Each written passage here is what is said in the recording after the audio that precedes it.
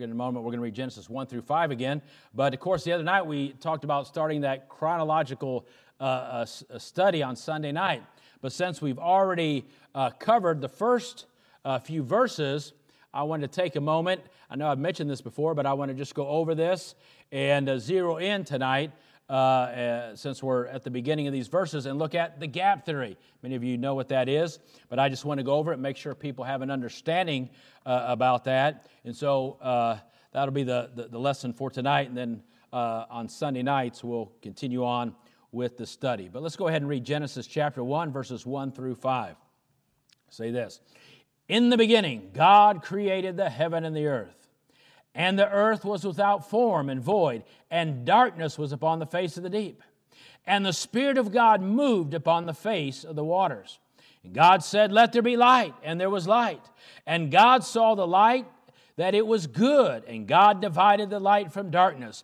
And God called the light day, and the darkness He called night, and the evening and the morning were the first day." Let's pray again, please. Lord, again, we thank You for Your mercy and grace. Lord, as we look at this thought tonight, Lord, please help us to be faithful students of the Word of God. Lord, we want to rightly divide the Word of God. Lord, what's in the Word of God, we want to proclaim. Lord, where God speaks, we want to speak. But where God is silent, we want to be silent. And this is a good example of that tonight. So, Lord, help us now, we pray. In Jesus' name, amen. I just mentioned that in my prayer, and a good rule of thumb when talking about the Bible is, hey, where God speaks, speak. But where He's silent, be silent.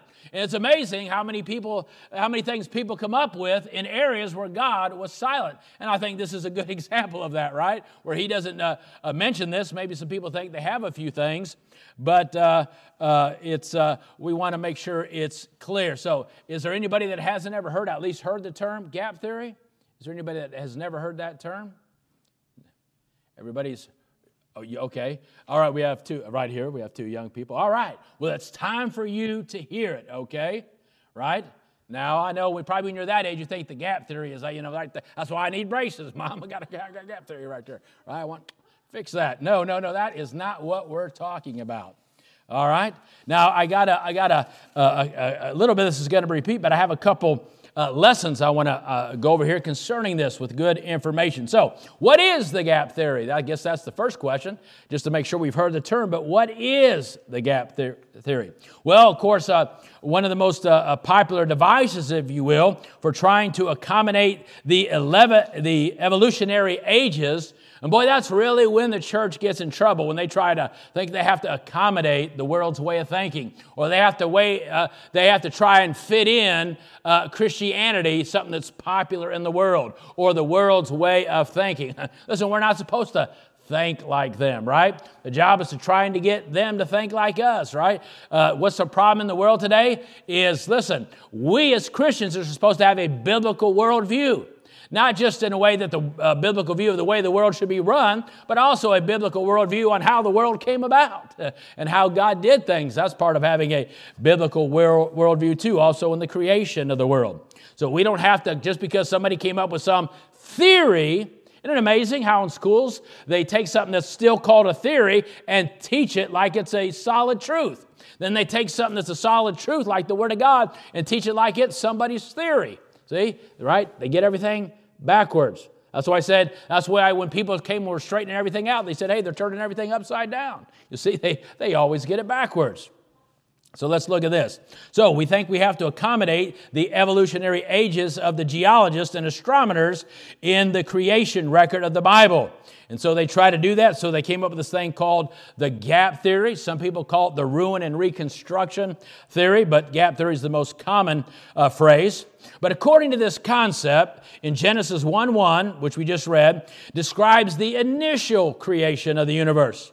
Following this, the standard events of cosmic evolution took place, which eventually produced our solar system about 5 billion years ago. See, when what's a few zeros? Come on. I mean, why do zeros matter, right? 3 zeros plus 3 zeros is still 0. So what's the big deal? Why don't we throw a few zeros out there? Well, hey, it matters, right? And being biblically correct. Then on the earth, the various geologic ages followed, they would say, as identified by their respective collections of fossils, right, out there. But then, they would say, then occurred a devastating global cataclysm, destroying all life on earth and leaving a vast fossil graveyard everywhere. See, when things about, you can throw out the ages and, throw out these big words that overpower people's minds. They just go, wow, that's something. That dude's real smart. No, he's not. Professing himself to be wise, he's a fool. Right? So this situation is then said to be what is described in Genesis 1:2, right, where it says, and the earth was without form and void, and darkness was upon the face of the deep. The cataclysm is thought to have occurred as a result of the rebellion of Satan and his angels, some would say, against their Creator in heaven, with God then casting them out of heaven to earth. Those who advocate the gap theory agree, some of them agree that the 6 days of the creation week were literal days, but they interpret them only as days of not necessarily creation for the first time, but recreation. Big difference whether you're saying this is creation or this is recreation. Big difference in thinking. With God creating again many of the kinds of animals and plants that were destroyed in the cataclysm. So, what's the purpose of the gap theory? What is their purpose in coming up with this? Well, the gap theory was developed mainly for the purpose, again, of accommodating what people call the great ages or time spans demanded by evolutionary geologists. This idea was first popularized by a Scottish theologian, right, by the name of Thomas Chalmers, early in the 19th century. And then, of course, in our country, it became popular through the Schofield Bible, which has made it almost universally accepted among a lot of fundamentalists. So, in the Schofield notes on Genesis 1, here's a little bit of the notes that Schofield says about this. The first act refers to the dateless past and gives scope for all the geologic ages. It's amazing.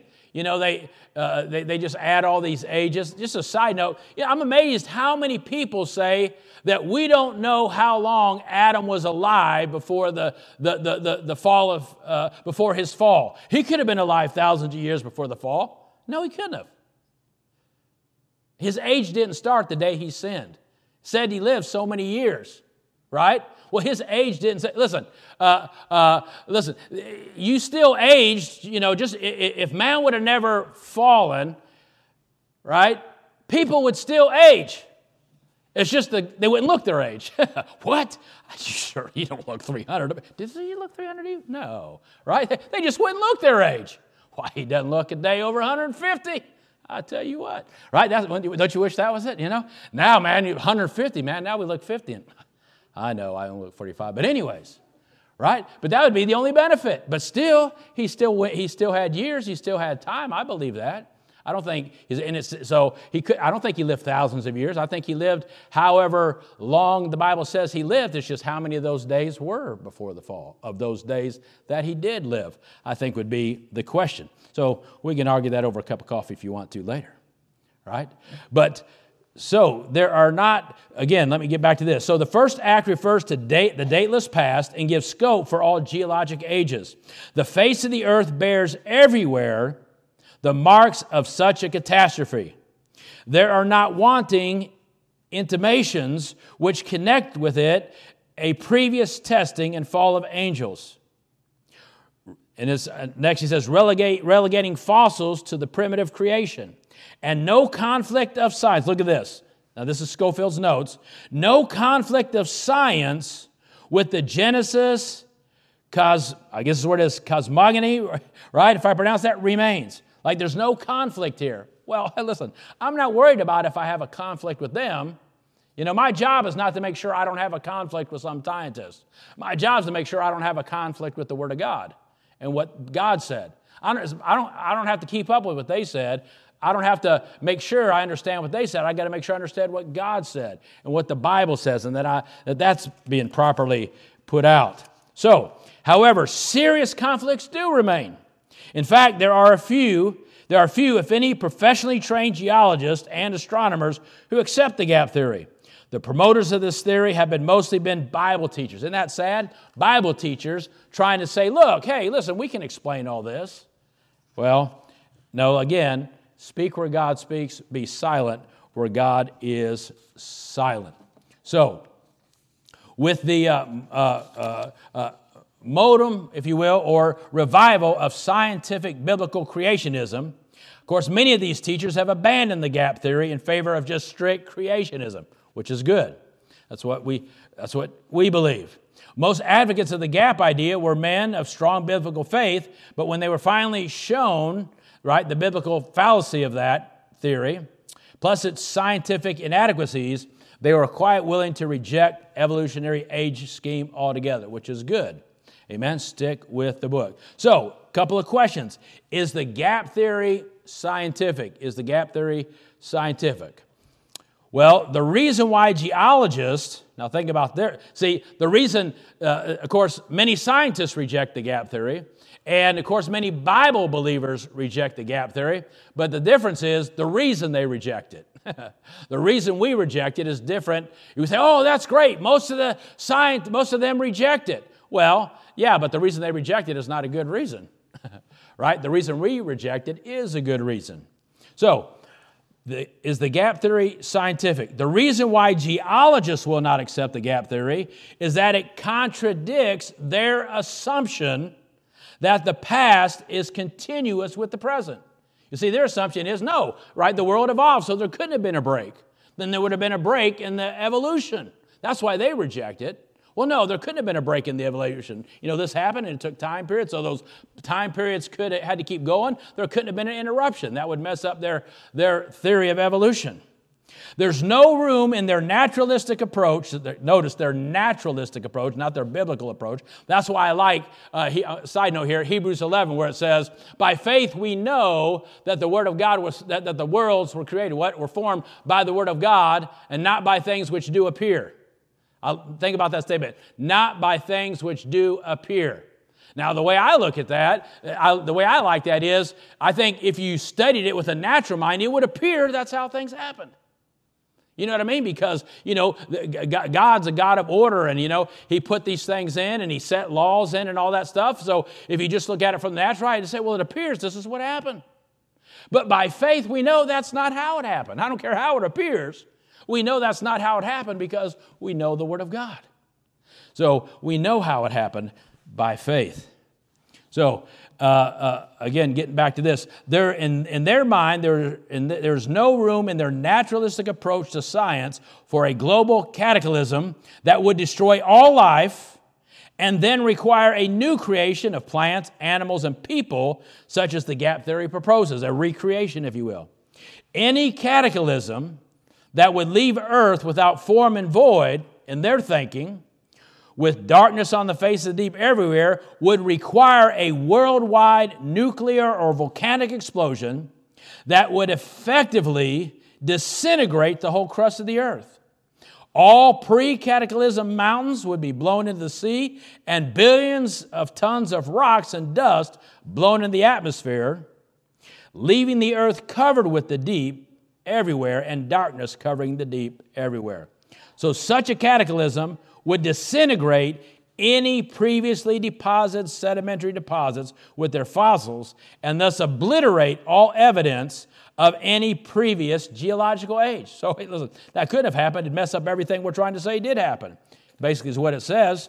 Thus the gap theory, which is supposed to accommodate the geological ages, right? That's why some theologian thought he had to come up with it to accommodate these geological ages, really destroys the fact that they're, of geological ages if it happened, the way they're saying here. So it would destroy that evidence. So, is the gap theory scientific? I say no. Is it theologically sound, which is what matters to us? Is it theologically sound? The gap theory is also unsound theologically. The God of creation is an omnipotent, omniscient God. Amen. And is also a God of what? Grace, mercy, and love. The very concept of the geological ages, on the other hand, implies a wasteful, if you think about it now, if you meditate on it, it implies a wasteful and cruel God, and they're probably no real God at all. The supposed geologic ages are identified in terms of the fossils found in the Earth's sedimentary rocks. And there are multiplied billions of them. But fossils speak of what? Right? Listen, think about this now. We're going to mention this. But if that happened, what does that speak of? That means there was death. There was death before what God talks about in Genesis. There was death, right? So, it talks about a violent death. You'd have to believe there was a violent death in between Genesis 1 and Genesis 2 for all those things to be destroyed. So, the preservation of dead animals requires rapid burial if they are to last very long. There are many regions, for example, where there are millions of fossil fish preserved in the rock. There are dinosaur fossil beds on every continent, as well as great beds of fossil marine invertebrates practically everywhere. These may indeed speak of a cataclysmic death and burial, but not a cataclysm operating slowly over billions of years, as the geological ages imply. If the gap theory was valid, it would mean that God had instituted an ages-long system, look at this, of suffering and death over the world before there were ever any man or woman to place dominion over the world, and then suddenly destroyed it in a violent cataclysm. Why, think about this, why would an omnipotent God, a merciful God, do such a wasteful and cruel thing as that? Why? I mean, there's no reason to it. I mean, God's a God of reason, right? Right? Let everything be done decently in order. So, they cannot blame Satan either. But according to the gap theory, Satan's fall took place at the end of the geological ages, followed by the great pre-Adamic cataclysm on the earth. Thus, the geological ages, with their eons of cruelty and waste, took place even before Satan's sin. So, God himself would have been solely responsible for the whole debacle if it really happened. But, people don't think about that. So, next question, is the gap theory biblical? If the Bible actually teaches the gap theory, however, then there might be some reason to try to accommodate it in our theology. That's if it did. But the Bible does not teach it. If there really had been billions of years of animals suffering and dying before Genesis 1-2, why would God say nothing about it? Think about how often Noah's mentioned in the Bible. Think about how often the flood's mentioned in the Bible. How could God do something that catastrophic and never really mention it again, even though some people try to put some things in there, right? But never really mention it like he does Noah and the flood. Something to think about there. They'll take a few verses out of Isaiah or Jeremiah and misquote them. Why would God send such a devastating cataclysm at all? Satan's fall did not occur until after the creation week of Genesis 1. For at the time, God had pronounced the whole creation what? Very good. Genesis 1:31 says what? And God saw everything that he had made, and behold, it was very good. And the evening and the morning were the sixth day. You saw everything he made and said it was good. However, and what does the Bible teach us in Romans 8? That the whole creation groaneth, right? And travaileth together because of the great curse pronounced by God on man's dominion, of course, in Genesis 3:17-19, after the fall. So this groaning creation is indeed experienced one global cataclysm, one not inferred from vague hints and out-of-context quotes, but one clearly, right, identified and shown in Genesis 6-9, the great flood. The great flood. So this awesome spectacle of destruction and death was not part of God's very good creation. There was no death in the world until sin came into the world. Until sin came into the world. Let me read you a couple verses. Romans 5:12 says this, wherefore, as by one man, look at this, sin entered into the world. So listen, right? It says right there clearly, sin didn't enter the world until Adam. And then how? Death by sin. Well, Adam brought sin in the world, and what did sin bring in the world? It brought death. So how can the Bible on one hand say there was no death in the world until Adam sinned, but on the other hand teach that all this creation died? Doesn't make sense. It doesn't make sense. Line upon line, precept upon precept, here a little and there a little. The Bible says, I think Isaiah 28. So death passed upon all men, for that all have sinned. 1 Corinthians 15:21, for since by man came death, by man came also the resurrection of dead. How did death come? By man. Boy, it's amazing how the Word of God can mess up a lot of people's theology. Sure does. So, in fact, again, death itself is what? Romans 6:3. The wages of sin is death. So, our future deliverance, think about this. For somebody to teach the gap theory, our future deliverance from sin and death has been purchased, of course, by the substitutionary death of Jesus Christ, of course, who is the propitiation for our sins and what? For the sins of the whole world. So, but if death reigned not from Adam to Moses, as the Bible says, but had already reigned billions of years before Adam, then death is not the wages of sin, but instead was part of God's creative purpose. How then could the death of Christ put away sin? The gap theory thus undermines the very gospel of our salvation. That's why these things are so important to understand. The gap theory undermines the gospel.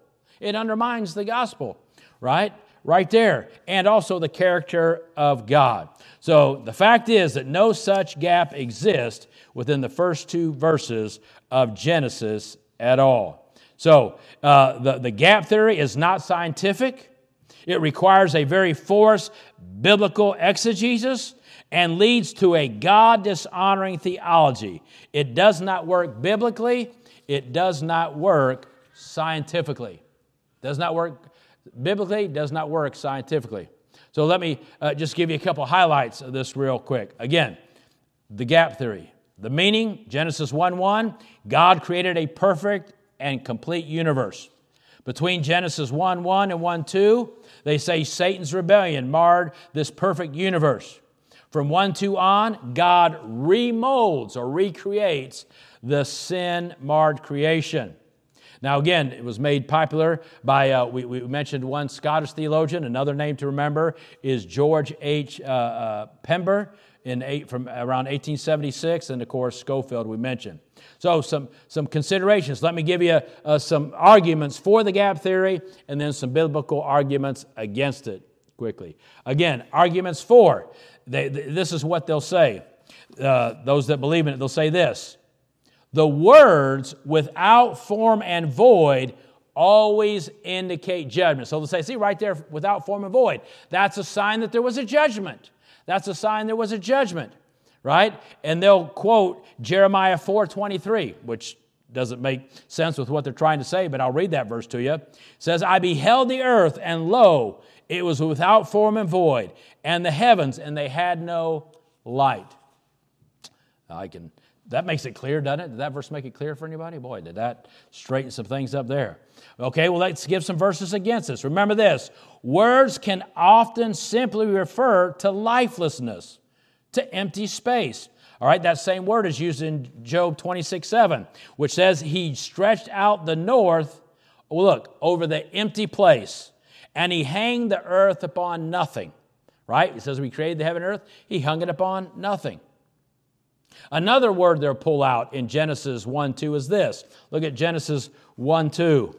Genesis 1:2 says this, and the earth was without form and void.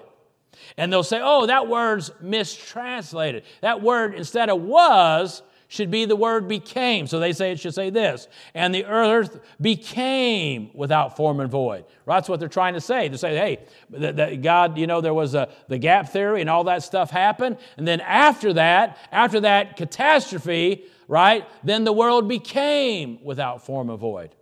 Well, let's look at this here. That Hebrew word, hayatha, is almost always translated was.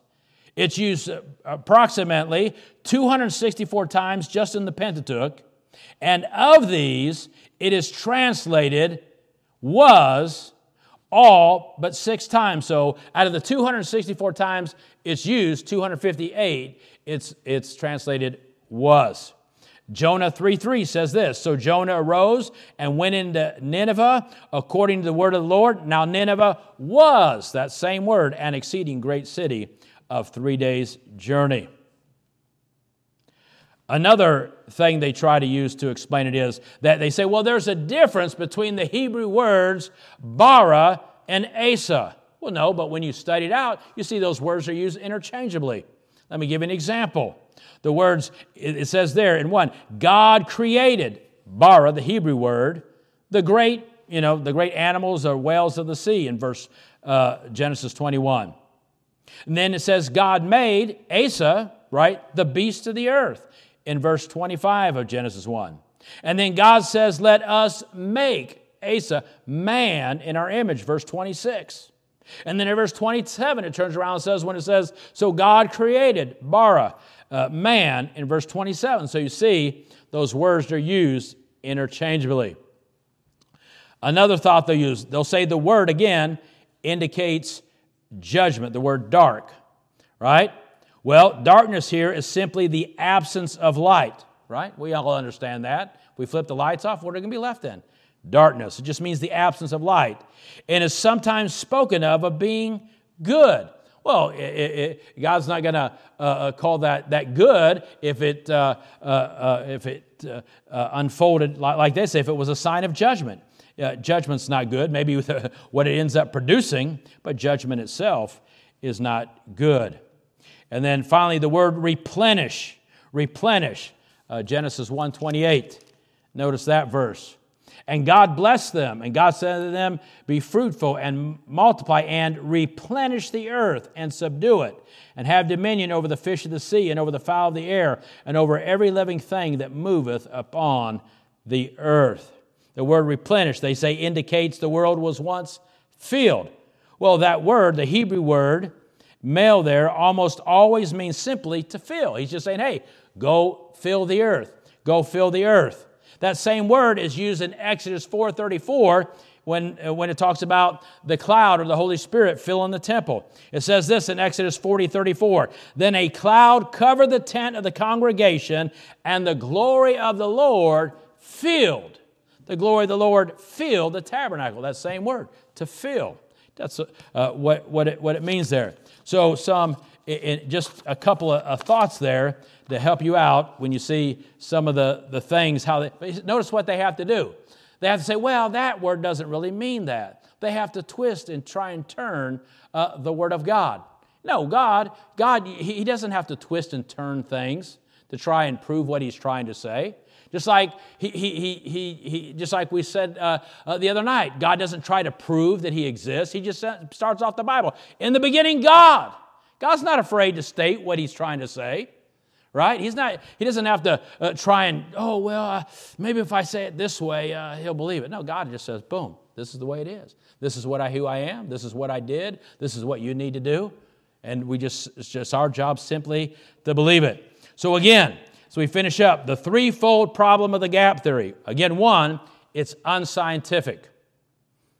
Unscientific. The gap theory was in part, again, some weak liberal Christians, if you will, a Christian attempt to reconcile the creation account with the long periods of time in the theory of evolution. Our job is not to conform to their science and conform to their ways of thinking, right? Be not conformed to the world, but be transformed, right?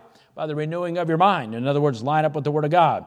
But evolution itself is a theory, is totally unscientific, defying the second law of thermodynamics. So it's unscientific. Again, it's unscriptural. The gap theory would describe Adam walking atop a gigantic fossilized animal graveyard. Paul, however, in Romans 5 and then Romans 8, state that man's sin, again, brought death, even of animals. Romans 8, let me read you these verses. Romans 8, 20 through 22. Listen to what it says here. Romans 8, verses 20 through 22. For the creature was made subject to vanity, not willingly, right? He didn't have anything to do with it. But God gave man dominion over the animal. So when man was affected, the animal and creation was affected. But by reason of him who has subjected the same in hope, because the creature itself also shall be delivered from what? The bondage of corruption. Everything you see shows the bondage of corruption. Boy, man, how nice that would have been, amen, if there wouldn't have been a fall and you could pick a rose for your wife right off the bush without pricking your finger. And wouldn't that be a blessing? But that's all right, honey, I'll do it. I'm willing to suffer for you. Amen. I'll prick that thing. No, I'm going to get some scissors and cut it. All right? All right. But listen, it says there again, because the creature itself also shall be delivered from the bondage of corruption into the glorious liberty of the children of God. Here it is, verse 22. For we know, look at this, the whole creation, right? The whole creation was affected by Adam's fall. Well, if there was that catastrophe before Adam was even created, well, what brought a travail upon that world? If sin and death didn't even show up in God's creation till Adam. But it's even because of that, the whole creation groaneth and travaileth in pain together until this day, till Jesus comes and restores everything. Next, not only is it unscientific, not only is it unscriptural, but it's unnecessary. The most natural interpretation of Genesis 1, right, and 2 is taking it at face value without addition or subtraction, which is how we're to take the Word of God. Genesis 1:1 thus becomes a summary statement of creation. In the first verse, right, God tells us again, in the first verse, God tells us what He did, and then the verses after that simply tell us how He did it, right? God created the heaven and earth. Boom. Well, how did He do that? Well, keep reading, and you'll see how He did that. So clear in the Word of God. But let me give you this final thought, which, again, you don't have to get into any deep theology. Just look at the Word of God. Look at Genesis chapter 1. See if you catch this before I mention it. Just glance down through the verses. Just glance down through the verses and see if you notice something they all have in common. Just look real quickly. See if you can catch what they all have in common. Pardon me? Okay, you're saying God. All right, that's good, but get simple. And. Very good. That's right. They all start with the word and. And that's very significant. There's only 2 verses that don't start with and.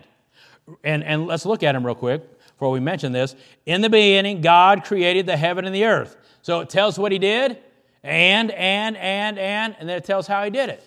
Then I think, look at verse 27. What? So God created man in His own image. In the image of God created He them. Male and female created them. See, he talks about His all creation, then how He did it. Then he changes the subject. He focuses on man. Then after that, what do you see? And. So you see verse 1, God created, and. He changes the subject to man. And then after that, he says, and. Right there. So what does that mean? Every word and phrase of Genesis 1:2, like Genesis 1:1, is vitally important to a sound understanding of God's universe. And notice again, it says, "And the earth was." It is significant that every verse in the first chapter of Genesis, except of course verse 1 and verse 27, begins with the conjunction "and." Because this structure clearly means that each statement, you got to catch this, is sequentially and chronologically connected.